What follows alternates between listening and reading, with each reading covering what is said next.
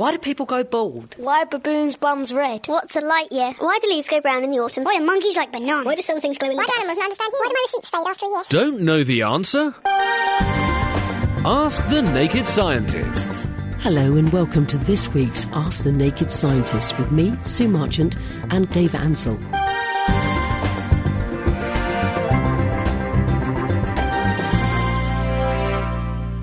Let's go straight into the questions. Andrew in Cambridge always likes to get a question in early. He says, does liquid nitrogen freeze? And if so, does the frozen nitrogen still conduct electricity like nitrogen does? Yes, liquid nitrogen does freeze. You've got to get it at a lower temperature than liquid nitrogen. Nitrogen, room temperature, is a gas. It makes up about 80% of the atmosphere. If you cool it down to minus 196, then it turns into a liquid. If you then cool it down even further, if my memory serves me correctly, down to sort of minus 205-6 degrees centigrade or so, it will then condense, crystallise to form a solid. If you take liquid nitrogen and you pump gas away from it, it will cool it down, and eventually you can form little snowballs which float around in liquid nitrogen. It's not something I've ever seen, but I really want to try it one day. I'm sure you will do. One of these days. I've got the kit. I've just got to get hold of the nitrogen and remember to do it. And so it will freeze. It's a sort of transparent solid, crystalline solid. Nitrogen gas doesn't conduct electricity very well. You can make it conduct electricity if you put a very, very large voltage through it. And then you get what's a spark, basically. You rip the electrons off the atoms, then you've got lots of free electrons which are floating about, which will conduct electricity quite well. But that takes lots of energy. That energy is released in the form of light and sound and things. So that's what you hear when you have a spark. Liquid nitrogen is a fairly good insulator. It's sort of as good as oil or something like that. I don't have any information on solid nitrogen, but I would guess it's similar. Not a fairly good insulator. Ian asked me earlier, Ian Puckey, who's on BBC Essex, he said, I wonder if we could ask the Naked Scientist, why can you taste eye drops after putting them in? I think what's going on here is you have a little duct which goes from your eyes, sort of little sinus, which a tear duct, which tears drain through into the back of your nose and then down the back of your throat.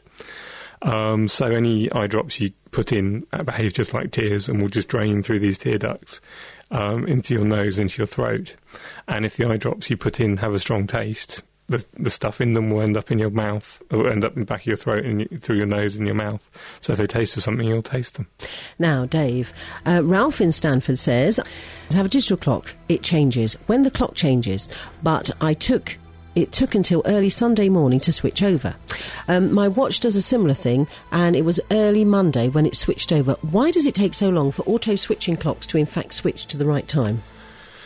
I think you'll find there's various different types of auto-switching clock. There are the ones a bit like the clock in your computer, or probably quite most watches, which just know what the date is in their little computer inside, and they know when the clocks should change. There's probably some rule, I don't know the exacts about it, there's some rule which you can predict when the clock's going to change for the next 50 years.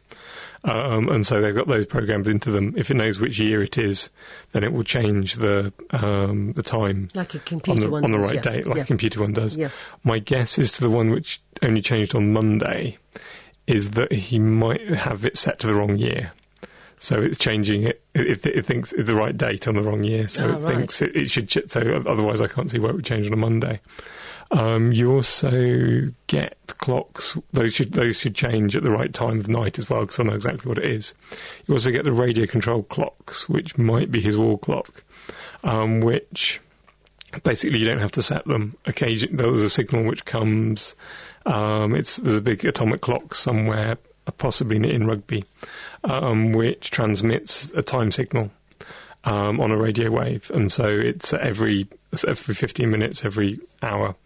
It sends out a signal and says the time, a bit like a speaking clock, but in the digital signal, which the clock can understand, then picks up that signal and sets it to the right time. If you haven't got a very good reception to that signal, it might take a while for it to actually decide that it's actually picked up the signal. And so it might take it take a while, a few goes, until the atmospheric conditions are exactly right for it to pick up the right signal. So that could take a few hours, and then it will only change when it says, actually it shouldn't be 2 o'clock, it should actually be 1 o'clock. Or it should be 5 o'clock, it should be 4 o'clock, whatever. Otherwise, I can't think why it would be changing at odd times of the morning. Confuse a clock. Now, next one coming up your way is from Kev in Great Yarmouth. He said, how long does a domestic cable need to be for nothing to happen at the bulb when you turn the switch on? Nothing to happen is a slightly difficult concept, because you'll always get a current flowing however long that cable is. So basically I can give you some idea of how quickly it would die away. Right. And that actually depends on how big the bulb is. If you've got a 100 watt light bulb on the end of it, on the end of a long cable, and you've got a fairly standard domestic extension lead, to mean the resistance of the extension lead was about the same as the resistance of the light bulb. So that would double the resistance and mean you get a quarter of the power out of the light bulb. That would mean you need about 7 kilometres of cable. So that's pretty long. The light bulb would be on, but really quite dim at this point. You'd only be getting 20 watts of light. It would only be producing sort of 25 watts at this point. And because it's when a light bulb isn't on very brightly, it's going to be quite dim because it's going to be colder than it would be. So it'd be very yellow light. But if you had a 1 kilowatt single bar electric fire, because that's got much lower resistance, you need a much shorter cable to have the same effect. So you'd only need 300 metres of cable to halve the power that was using. And if you had a more powerful thing, even less. And if you want to use electrical devices which are more sensitive to reductions in voltage, and that's a really big drop, then you'll notice it over sort of 30 or 40 metres. I've noticed it with big fans on 30 or 40 metres of extension lead before. Let's have a look here. What else have we got? Dave in Norwich says, I know we're in spring, but why is it that you can have torrential rain that lasts for hours, yet when it snows for hours, it never seems to be as heavy as when it rains? Good question. Very good question. I think what this is to do with the amount of water that air can hold. The closer the temperature of air is to the boiling point of water, the more moisture it can hold. The closer you get to the boiling point of water, the amount of water it can hold goes up sort of exponentially. You can get a huge amount. If you've got air at sort of 95 degrees centigrade, it can hold a ridiculous amount of water. So the colder the air is, the less water it can hold. And so the less water there is there to drop out. So the less precipitation there can be. So if it's raining, a really heavy rain, that's normally from warm air at sort of maybe 20, 30 degrees centigrade with lots of moisture in it, meeting very cold air at 0 degrees centigrade, condenses the water out, and it all falls as rain very quickly. With snow, on the other hand, if you can't start off with air too warm, because otherwise it's not going to end up as snow. It's not going to cool down enough, you're going to get rain instead. Yep. So there's a limit to the amount of moisture you can have in a given volume of air to produce precipitation. So the maximum heaviness of snow is always going to be less than the maximum heaviness of rain. Jeff in Southminster says, hello Chucklebun, a question for the scientists. What causes the northern lights? Where do they come from? Etc. And why so many colours and seem to cover so many miles of the sky? Jeff in Southminster. Thank you for your challenge to Dr. Dave. Dave? Okay. Northern lights, in fact they're both the northern lights and the southern lights, it's symmetrical. They're created when particles are thrown out from the sun, so you get sort of huge explosions on the sun, and they throw out charged particles. These are mostly either electrons or sort of charged hydrogen atoms, so protons. Charged particles are affected by magnetic fields, and they tend to follow the magnetic field lines.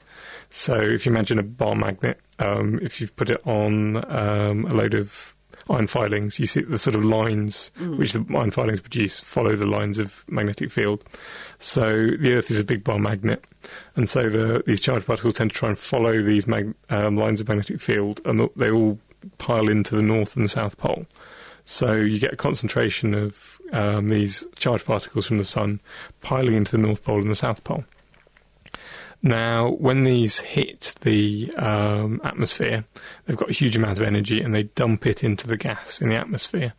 And there's nitrogen and oxygen gas makes up most of the atmosphere and gives the atoms energy, and they release that energy in the form of light.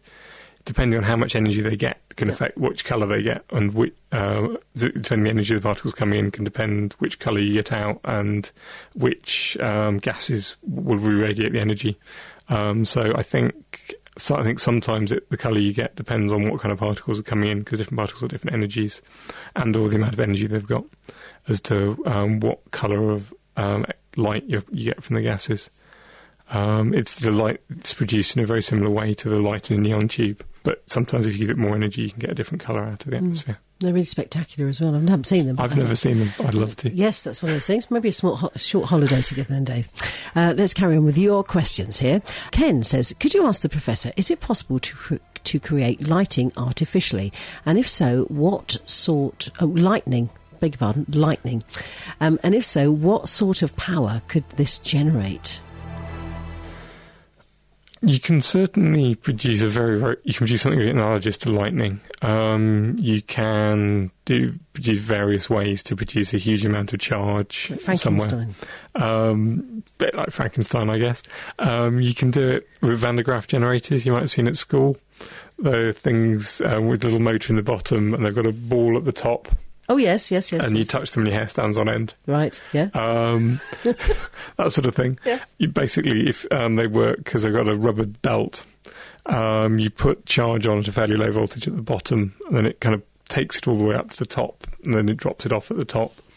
And that way you can sort of pool charge up to higher and higher voltages, and you can get up to a couple of million volts like that. Certainly one way of using very high voltages. You can do it with really, really powerful transformers, the sort of things which you plug into the wall to charge your mobile phone, which are converting mains electricity into sort of 5 volts, which your phone likes. You can run the other way. And I've got one at home which will produce 10,000 volts, and you can get others which will produce a couple of 100,000 volts. Those will produce pretty big sparks. They are used to test how well... There's a big one in Germany, I think, which is used to test how well cars and other things survive being hit by lightning. I think particularly the electricity grid, because it's quite important that will survive being hit by lightning, because it's an obvious place to get hit by lightning. But for uses, you're never going to generate more electricity than you put in. All of the means of generating very high voltages are really quite inefficient. You only get a few % of the energy you put in out as high voltage electricity. So apart from looking cool and testing things, and you can produce really, really beautiful patterns with them. Because if you strike a piece of plastic or a piece of paper with a lightning bolt, you get sort of a tree-like pattern which I think sometimes people sell as a rather beautiful effect. But other than that, it doesn't have a major use, I don't think.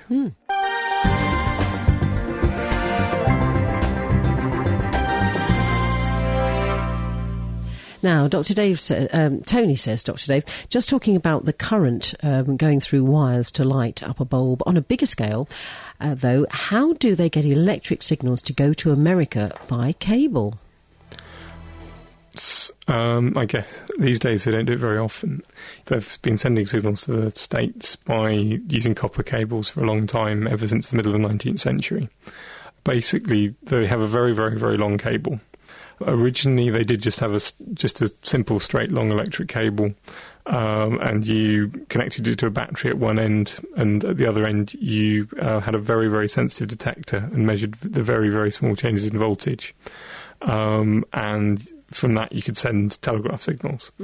Essentially, there was a very, very big resistance, but if you have a very, very small current, you don't know the big resistance doesn't produce a very large voltage drop, because you're not trying to push very much current through it, so you can cope with a very large resistance, and so it still worked. As time got on and they wanted to get more information down the cables, because putting a cable under the Atlantic is exceedingly expensive, they started off trying to send essentially radio signals down a cable across the Atlantic. The problem with those is they do die out as you go across. And so they had to put in amplifiers every few kilometres. So you'd send a signal in here, and then 20 kilometres down the line it would get amplified and then cleaned up and sent off again, another 20 kilometres amplified. And so and then you'd have just some power cables running along with your big cable to power them. And so that got a lot more information down. You could get maybe 1,000 telephone calls through a cable across the Atlantic. With a few radio coaxial cables with radio signals going down them, and then now they don't bother with copper cables to transfer information beyond from your phone to the exchange. These days they use fibre optic cables. So instead of sending electricity down the cables, what you're actually doing is sending pulses of light down a very, very thin piece of glass, which traps the light in it, and you can make it go around corners, which follows this tube of glass. And you flash the light on and off up to 10 billion, probably 40 billion times every second these days. And you can send signals, a huge amount of data down a very thin piece of glass. Amazing, isn't it? And then they need amplifiers regularly all the way under the Atlantic. Let's carry on with an email this time from Nigel, who says, hi, Professor. I seem to remember reading that Tesla was fond of loading himself up with thousands of volts, and also proposed a universally free source of electricity might be available.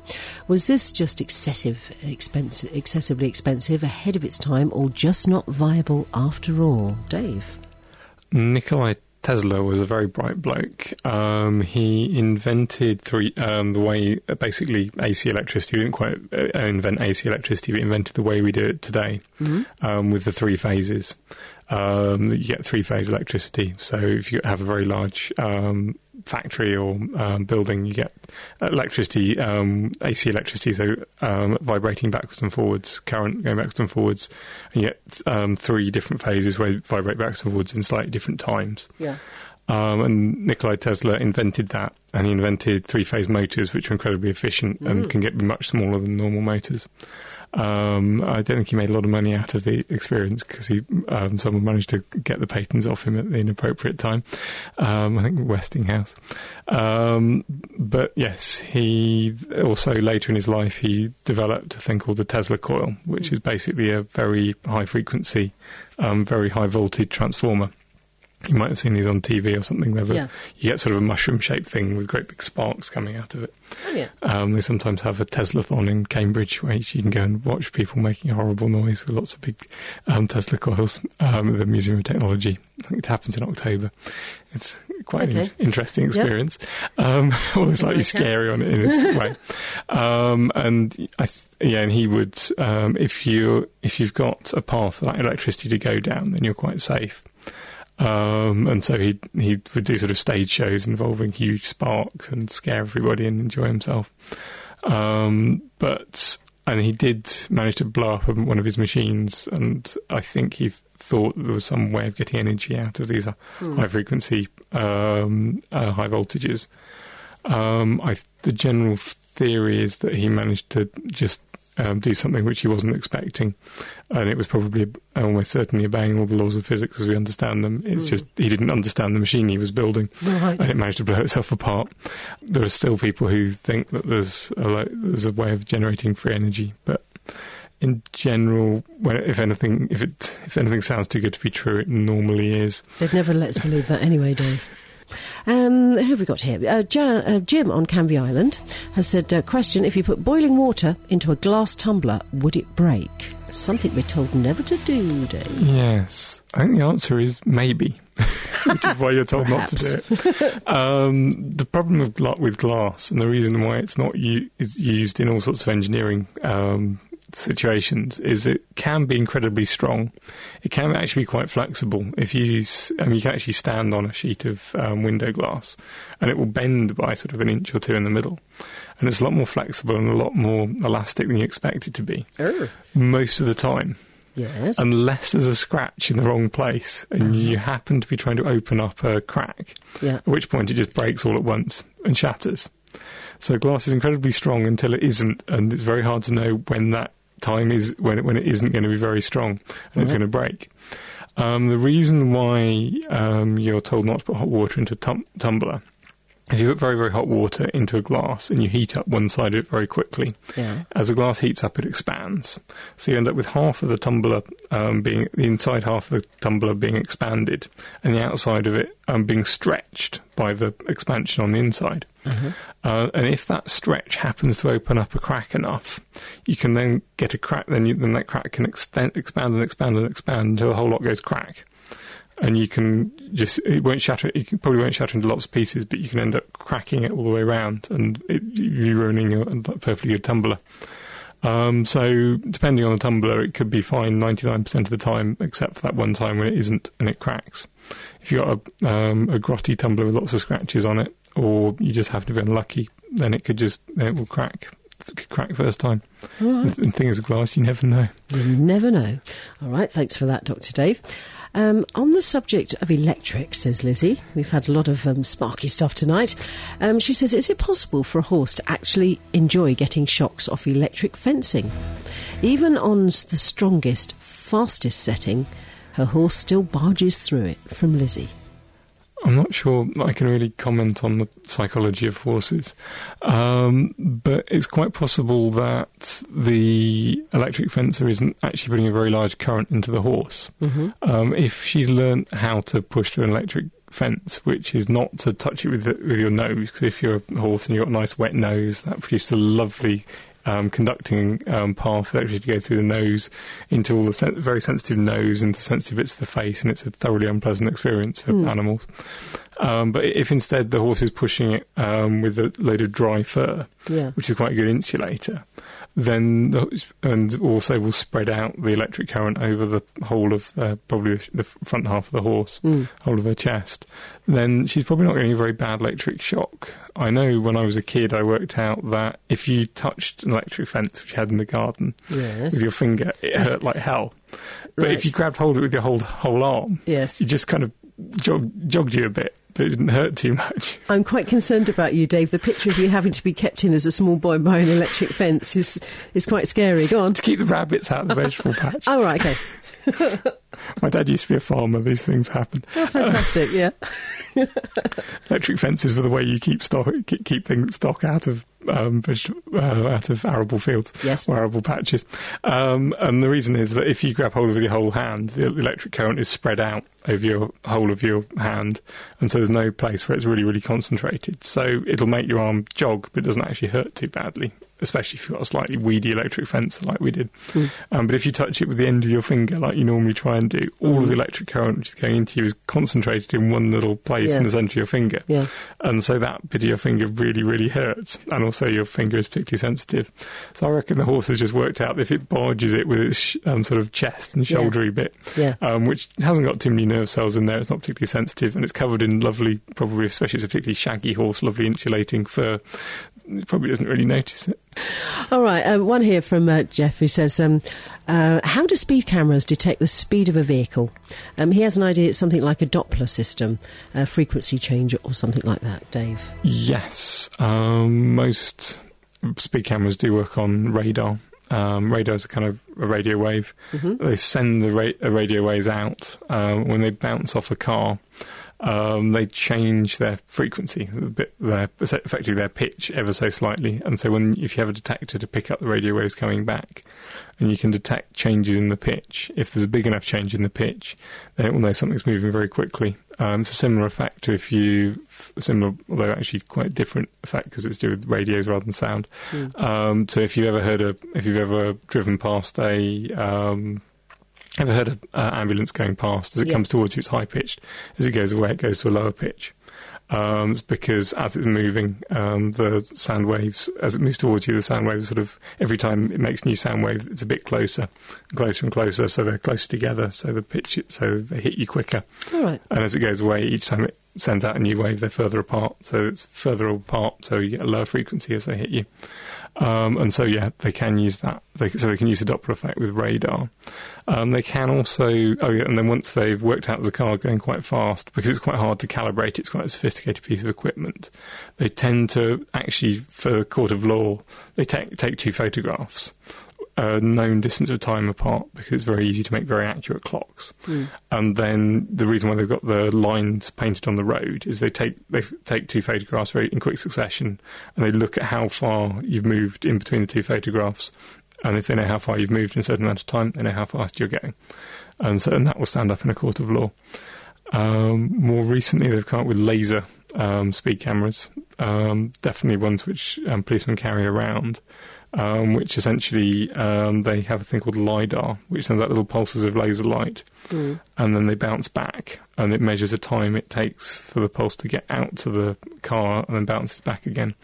And then if it measures how fast that time changes, that's measuring how fast the distance is changing. And so you can measure how fast something's moving. That's it for this week. Our doctors will be back with me next week for more Ask the Naked Scientist. But don't forget, you can also catch them on the Naked Scientist podcast, which you can find on the Naked Scientist website, www.nakedscientist.com. The Naked Scientists are sponsored by the Wellcome Trust, the EPSRC and UK Fast. For more information, look us up online at nakedscientists.com.